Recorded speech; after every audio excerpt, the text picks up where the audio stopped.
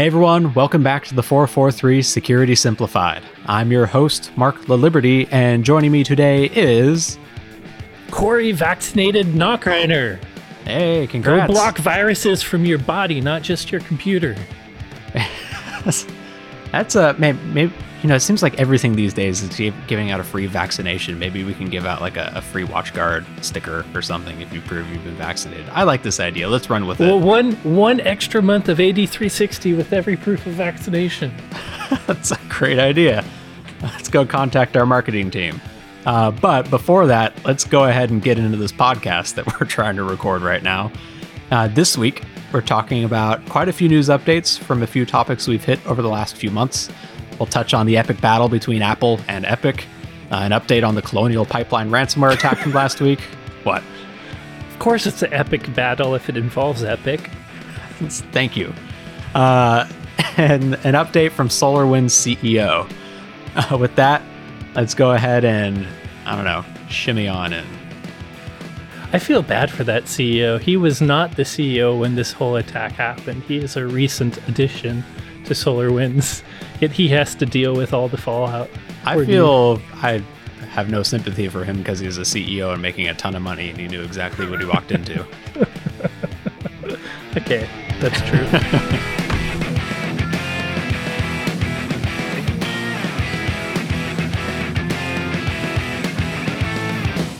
So we've got quite a bit to cover this week, mostly in the forms of updates to news stuff we've talked about for the past few months or so. But I guess the first one we should start with is, I think, a topic we haven't really covered on, mostly because up until now, there haven't been a whole lot of security implications out of it. But let's get started with the epic battle of Epic and Apple. Fortnite. Yeah. Corey has said his only thing he knows about Epic Games. Now we can continue. No, it's my least favorite Epic game. I don't think I've ever even played it. I'll admit I tried it and I'm hot garbage at it, and so I stopped playing it real dang quick. But anyways, so Epic Games, who, like you mentioned, is the creator of the really popular game Fortnite, filed lawsuit against Apple last summer after Apple removed the game from the iOS App Store for violating their terms by accepting payments in-app instead of using the App Store and letting Apple get their 30% cut. Epic is arguing that the iOS App Store is a monopoly, which is why they're suing Apple. They're basically trying to make it so Apple should be forced to allow competing app stores in their ecosystem, similar to how Android works. Like on Android phones, you have the Play Store, but you can still have the Amazon App Store. You can have plenty of other third-party app stores. You're not locked into only installing applications through Google like you are on Apple. And while the goal is to escape Apple's 30% cut, the results of this trial are going to have some potential security impacts, especially if Apple is forced to basically tear down their walled garden. So the trial started in-month this person. And you mean in person this month? In-month this person. Yes. Man, words are hard today. It started in person this month. And just last week, Apple's Vice President, Craig Federighi. Oh boy, I probably butchered. I'm not great with Italian names. I'm assuming that's Italian. That's probably not fair for me to assume. But anyways, he gave testimony stating that, quote, "Today we have a level of malware on the Mac that we don't find acceptable." By the way, that's a big statement from Apple. Yeah. I mean, Apple, in my opinion, has pretty much kind of nurtured we're bulletproof from malware. While they haven't said that outright, they kind of encouraged maybe encourage is the wrong word. A lot of Mac users, as you and I have talked about, Mark, think that Macs don't get malware, which is patently false, incorrect. What? Really? But Mac doesn't really discourage that feeling either. So, but anyways, the point is for one of their executives to actually say they have a level of malware they don't find acceptable is actually admitting a big thing. And I will say that this quote is specifically talking about Mac OS. Yes. The actual desktop operating systems, which I'm And- sure we'll get more into in a second. Yeah, to Apple's credit, they actually do a lot to harden macOS still, even though they do allow you to install apps from anywhere on the internet. Like in the last few major revisions, like El Capitan and Big Sur, like all the latest ones, they've been improving what they call Gatekeeper, which is basically the daemon responsible for approving whether an application is going to run or not. And believe it or not, it even has antivirus signatures. Well, it's mostly signature based. There's things it doesn't run.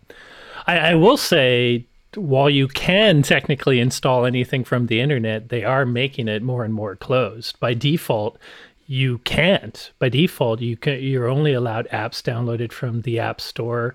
And nowadays, even when you pick App Store and identified, the keyword being identified developers, that limits you to things on the internet, which Apple's already shared a key with. There are apps out there that are technically not identified developers.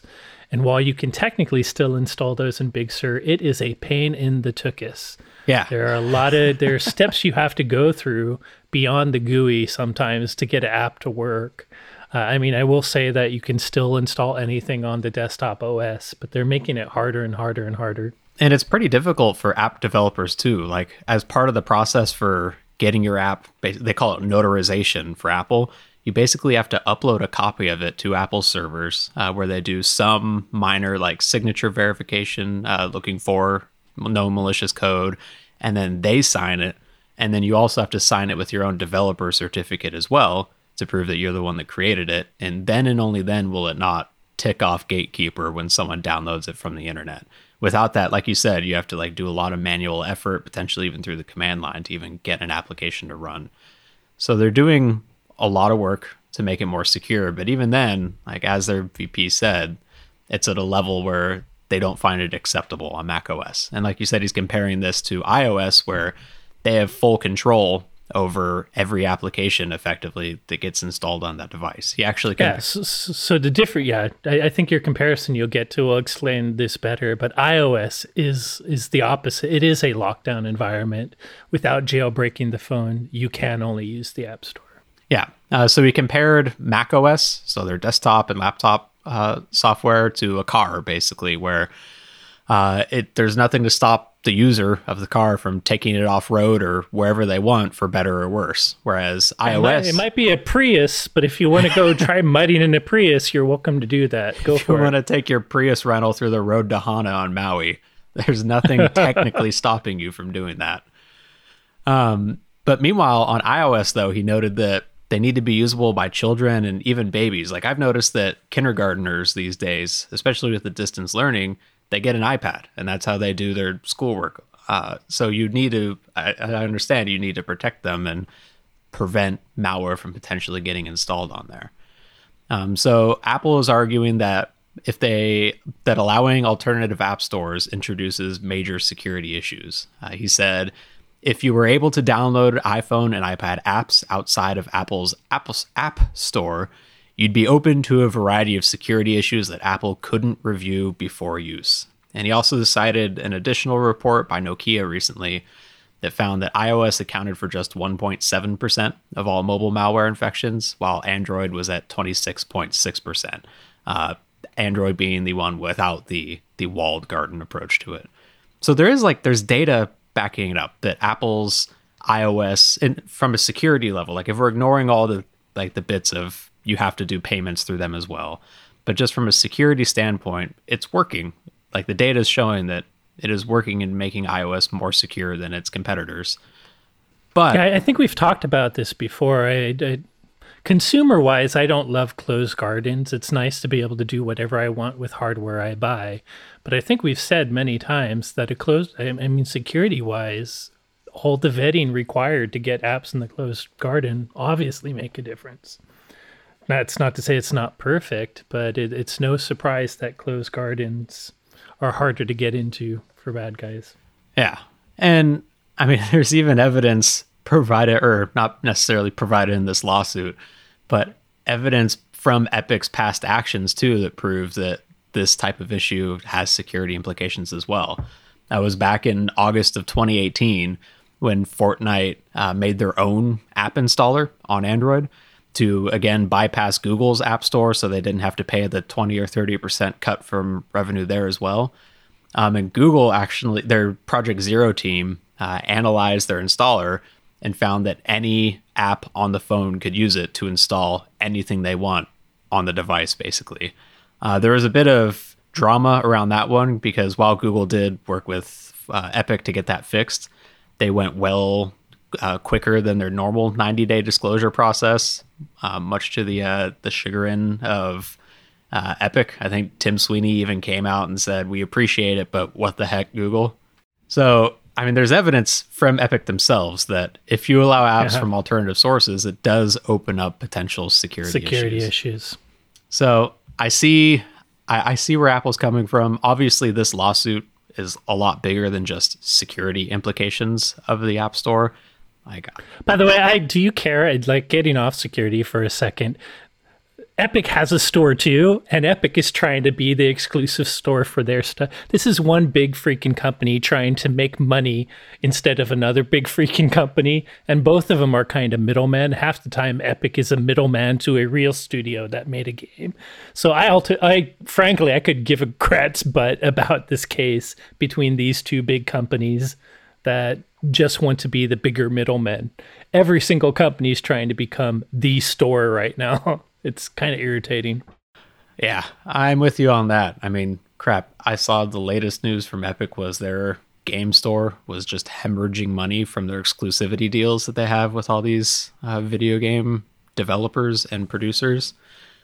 They've been giving a lot of free stuff away to lure people. I've been taking advantage, by the way. Yeah. Every Thursday, they drop a new free game. I think everything I have on my Epic game account is free. I don't think I've spent a single dollar in their store now that I think about it. Anyways, but security wise, I mean, it's interesting though. I mean, do I want to live in a world where I can't do anything for my better good?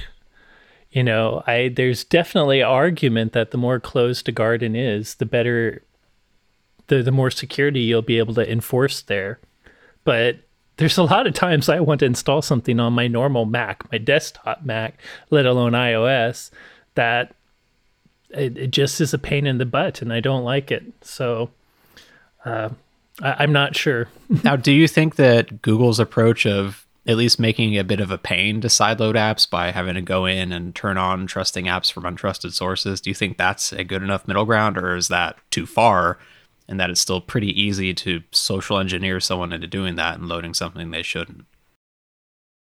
If you're security conscious, I have nothing against Android sideloading. In fact, I prefer operating systems where I have the option to sideload and, as a pro user, bypass some things in order to do what I want. But it is hard to argue with the numbers. You know, third-party sources are where all the malware comes from. If you're an Android user and you start doing third-party sources, that's when you got to worry some. Yep. And even their normal store vetting does not seem to be quite as, I guess the nice way would be to say deep as Apple's, but you could also say as draconian as Apple's. But it seems like more stuff does show up on Android. Yeah. Yeah. So, I mean, it's hard to, like we said, it's hard to escape the statistics that there just seems to be more mobile infections when you have a more open environment. And yet I'm not sure I don't want to always have to use the bumpers when I'm bowling or have the training wheels on my bicycle. Eventually, I would like to ride a bicycle, even though there's a little more danger. So I'm personally mixed on whether or not I like closed gardens. As you like to say, call me an Apple fanboy. I definitely use iOS devices quite a bit. So maybe because I'm pop Corey and don't care about customizing as much because I don't have time for that.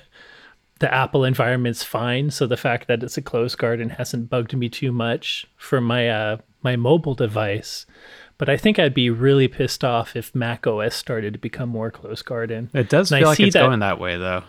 Yes, for both Mac and even Microsoft, by the way. I don't know how much Windows 10 you've played with and Microsoft Store you've played with. I don't think it's uncommon for, it's not just an Apple thing. Closed gardens seem to be a thing. Yeah, you mentioned that. Like, I actually just installed a plugin for music, like digital audio workstation the other day on my brand new Windows 10 installation.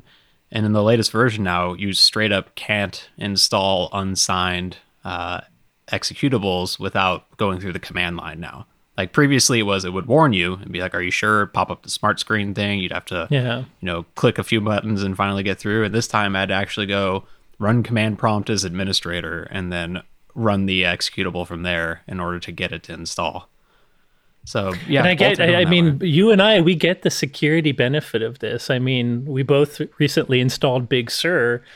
Nowadays, every time you install something new, if it uses your microphone, your screen, the amount of permissions you have to accept to get things working, it's a lot. But I guess that's what we pay for security. Yep. And anyways, I don't know if Android's problems are just due to third-party store or due to their open garden. But I like that they allow you to sideload. I will say, if you don't know what you're doing as a user, you should be careful every time you sideload. And I'm not going to pretend to be a lawyer and know how this lawsuit's going to end up. But if Apple does end up losing and they are forced to allow other app stores, it will have a impact on security of those devices. Yeah, I think it would. I think you're right there. So moving on now to a quick update on another story that we just talked about last week, I believe. Colonial Pipeline's CEO confirmed just this last week that they did end up paying the 75 Bitcoin ransom in order to regain access to their systems. At the time, that was about $5 million. Depending on what time you listen to this podcast during the day, it could be anywhere from 1 million to 10 million. Who knows with how the markets are fluctuating lately. But he did say, quote, "I know that it's a highly controversial decision. I didn't make it lightly. I will admit that I wasn't comfortable seeing money go out the door to people like this, but it was the right thing to do for the country." This is one of those situations where, it's easy for us to sit on our high horse and say, never, ever, ever, ever pay the ransom. But if it is quite literally the only thing you can do to get a massive pipeline for the East Coast of the United States back online, it's difficult for us to say, don't pay the ransom, suck it up and rebuild from scratch.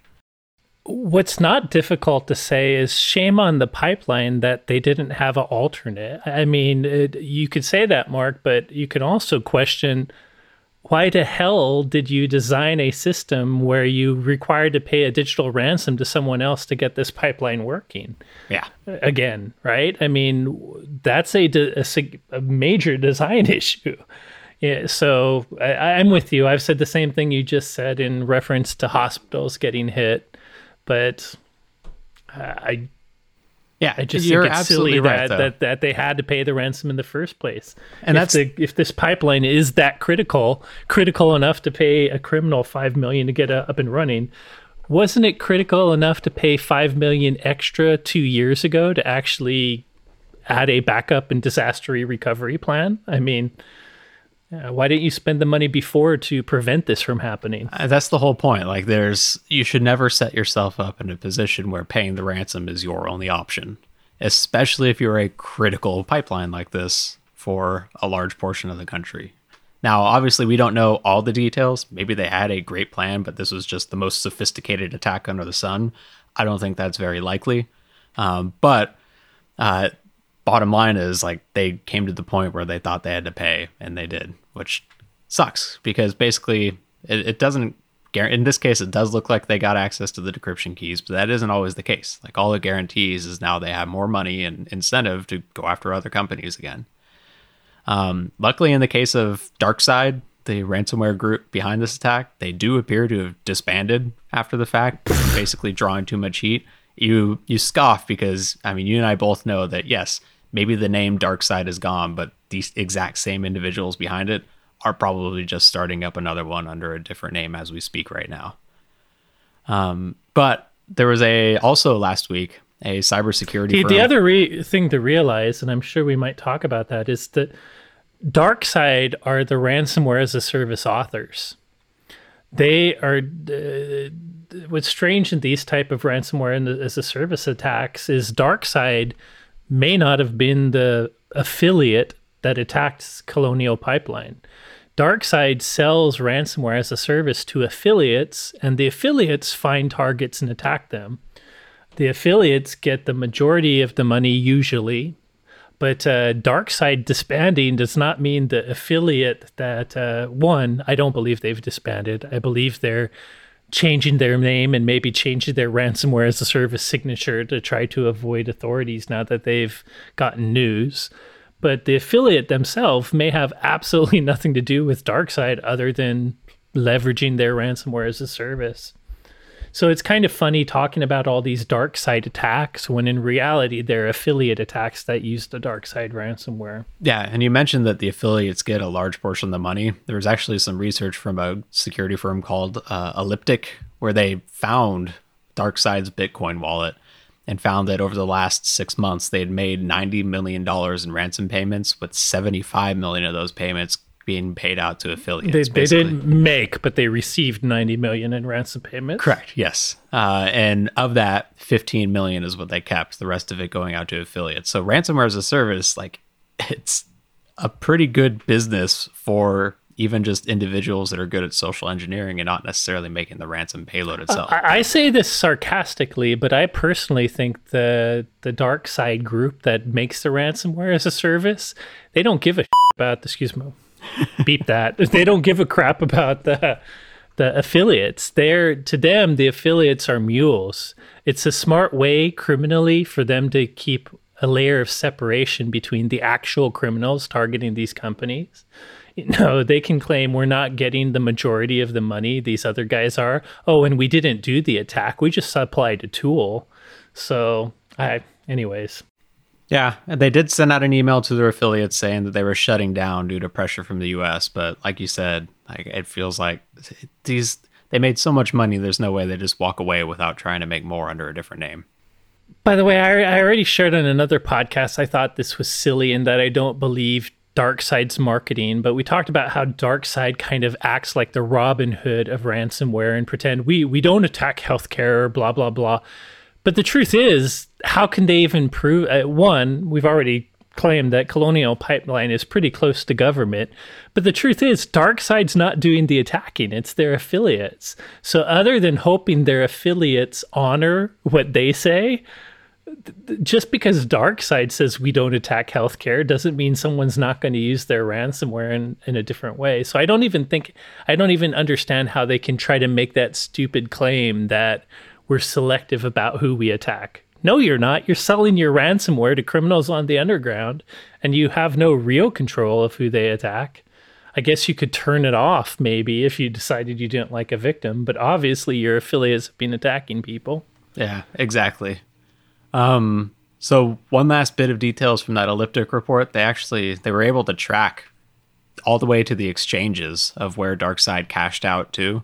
But unfortunately, all of those exchanges were located in jurisdictions that don't enforce anti-money laundering regulations like we have in the States.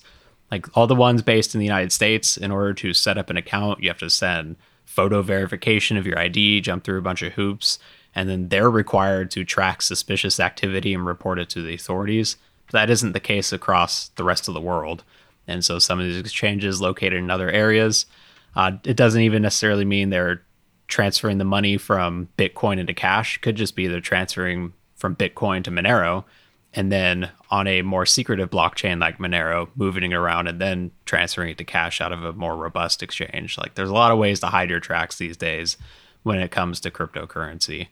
Even ones that do require ID verification, though, like we talked earlier in this year after the FBI released their internet crimes report, where they noted there was a significant amount of social engineering used to get pictures of IDs from victims so that threat actors could then turn around and use those IDs to open up accounts on cryptocurrency exchanges. So there's still a lot of ways around it, even though, like you and I say, like the Bitcoin blockchain is entirely open, it's public, anyone can see what's going on in it, and with enough analytics, you can track where transactions are going. There's still plenty of opportunities to hide who you are when it comes time to cashing out, unfortunately. We can't always identify exactly who it was on the end of that transaction. Moving on to another update now. This one on our favorite supply chain attack of the decade. SolarWinds CEO Sunakar Ramakrishna, oh boy, I messed that one up too, gave a pre-recorded interview at this year's digital-only RSA conference last week, where he divulged a few more updates about the supply chain attack saga that affected their company.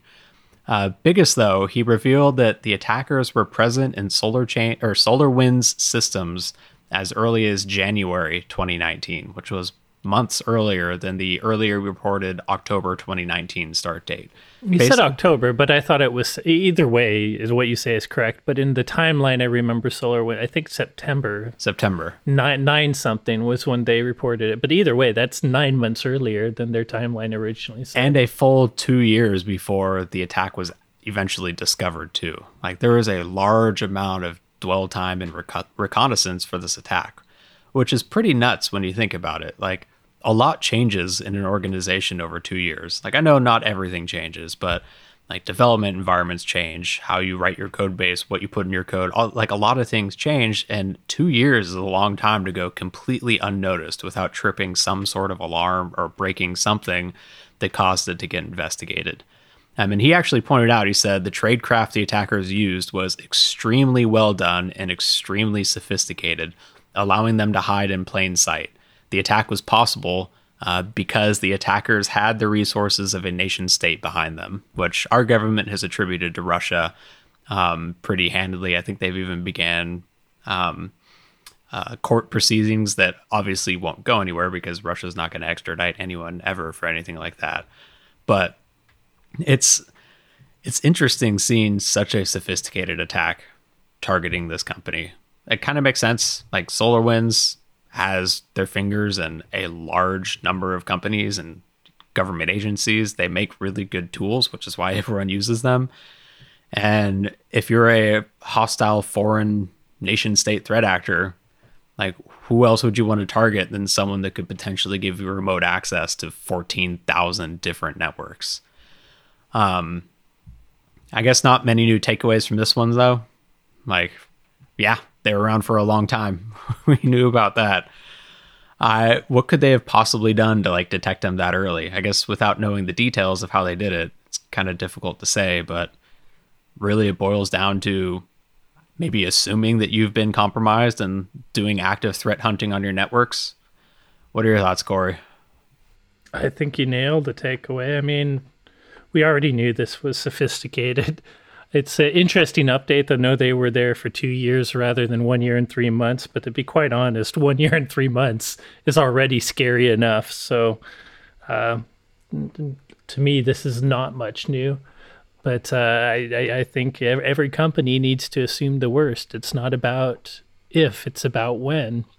I can say even as a security company, you and me directly, Mark, now are always wondering if we've had an issue, and we have our team pen testing and doing third-party audits and threat hunting with our own Active Defense 360. So it's something you're always worried about. And then you and I have already said this will have implications on the security industry for a while. When you get to these, this is what the whole term APT is buzzworthy, is that advanced persistent threat actor is. If you have a threat actor that has time and money, is state sponsored, literally they can have millions of dollars and hundreds of people spending all day, 5 days a week for years on something, they could get in your network. Yeah, it's tough to beat that kind of attack. And really it boils down to making sure you can recover from it at that point in time. So moving on to our last story then for the week. During their investigation of the water supply poisoning attempt against that Florida town of Oldsmar's water supply back in February of 2021, the security firm Dragos found that a Florida water utility contractor's WordPress website had been compromised by a threat actor to host malicious data collecting JavaScript. And interestingly enough, a computer on the same network as the one that was ultimately attacked during that event in February of 2021 visited this website just hours before that incident happened. So Dragos believes that adversaries exploited one of multiple vulnerable WordPress plugins that were in use at the time that the attack or that the website was compromised. And then between December 20 of 2020 and February 16 of 2021, anyone who visited that website had their browser and operating system fingerprinted, looking for things like the OS, browser details, your GPU info, time zone, geolocation, basically anything you can get through a web browser, which is a heck of a lot of data, which they then fired off to a Heroku app endpoint. Now, they did say that there isn't any direct evidence that this compromised site that someone visited from the network was directly related to the attack. But it is still an interesting temporal correlation, is what they called it. A compromised contractor for a water supply contractor, compromised website for a water supply contractor in Florida, visited by a water supply utility. And then a few hours later, that utility is attacked through I think it was a TeamViewer attack, basically guessing passwords. Like, it's interesting. There's a lot of similarities in there that kind of flow a little bit together. So, I mean, I guess my question would be, this style of, normally when we see watering hole attacks, they're using JavaScript to try and run an exploit kit and deliver malware. But in this case, they were just using it to fingerprint browsers. Like, what would the point of that be to an attacker? Do you think they're like trying to just find victims like this and then hit them later? Or what other uses could just fingerprinting be used for random visitors to a website? Are you asking? Because the article talked a little bit about this. Didn't they talk about how botnets, there are automated techniques for... There's things out there that allow you to tell if something's a human or a robot. Lots of different technical means. And I think the article on this talked about how, is it J3? What is J3, Mark? I think you know that even better than I do. Fingerprinting tool. Yeah. And then they talk about how a botnet could use the same functionality to use visitors of the watering hole. Like actual human visitor going to a watering hole might touch this fingerprinting tool, look like a human, and that could help a botnet evade, non-human robot detections. Yeah, that makes sense. They did say they found similar, not quite identical, but similar code hosted on one other website on the internet too. This one it's called Dark Team Store, which was supposed to be a dark web marketplace, but they noted that it wasn't really that much of a marketplace, and it wasn't really that much of a dark web in this case. But like they did point out that this code is only in use on 2 websites that they found. It was highly sophisticated in all of the evasions that it used, like all the obfuscation tools it had. And it was hosted on aside from that dark web place, a water utility contractor website that was visited by a water utility that subsequently got hacked. And so at a minimum, like it does show that there is a risk to this industry. And it makes sense. We talk about it plenty, that industrial technology is an area basically ripe for the picking, as more and more of these municipalities turn on network connected systems without necessarily securing them properly. Dragos's take, by the way, correct me if I'm wrong, but I'm pretty sure Dragos focuses on ICS, industrial control systems. So, but I think their summary was essentially what you said.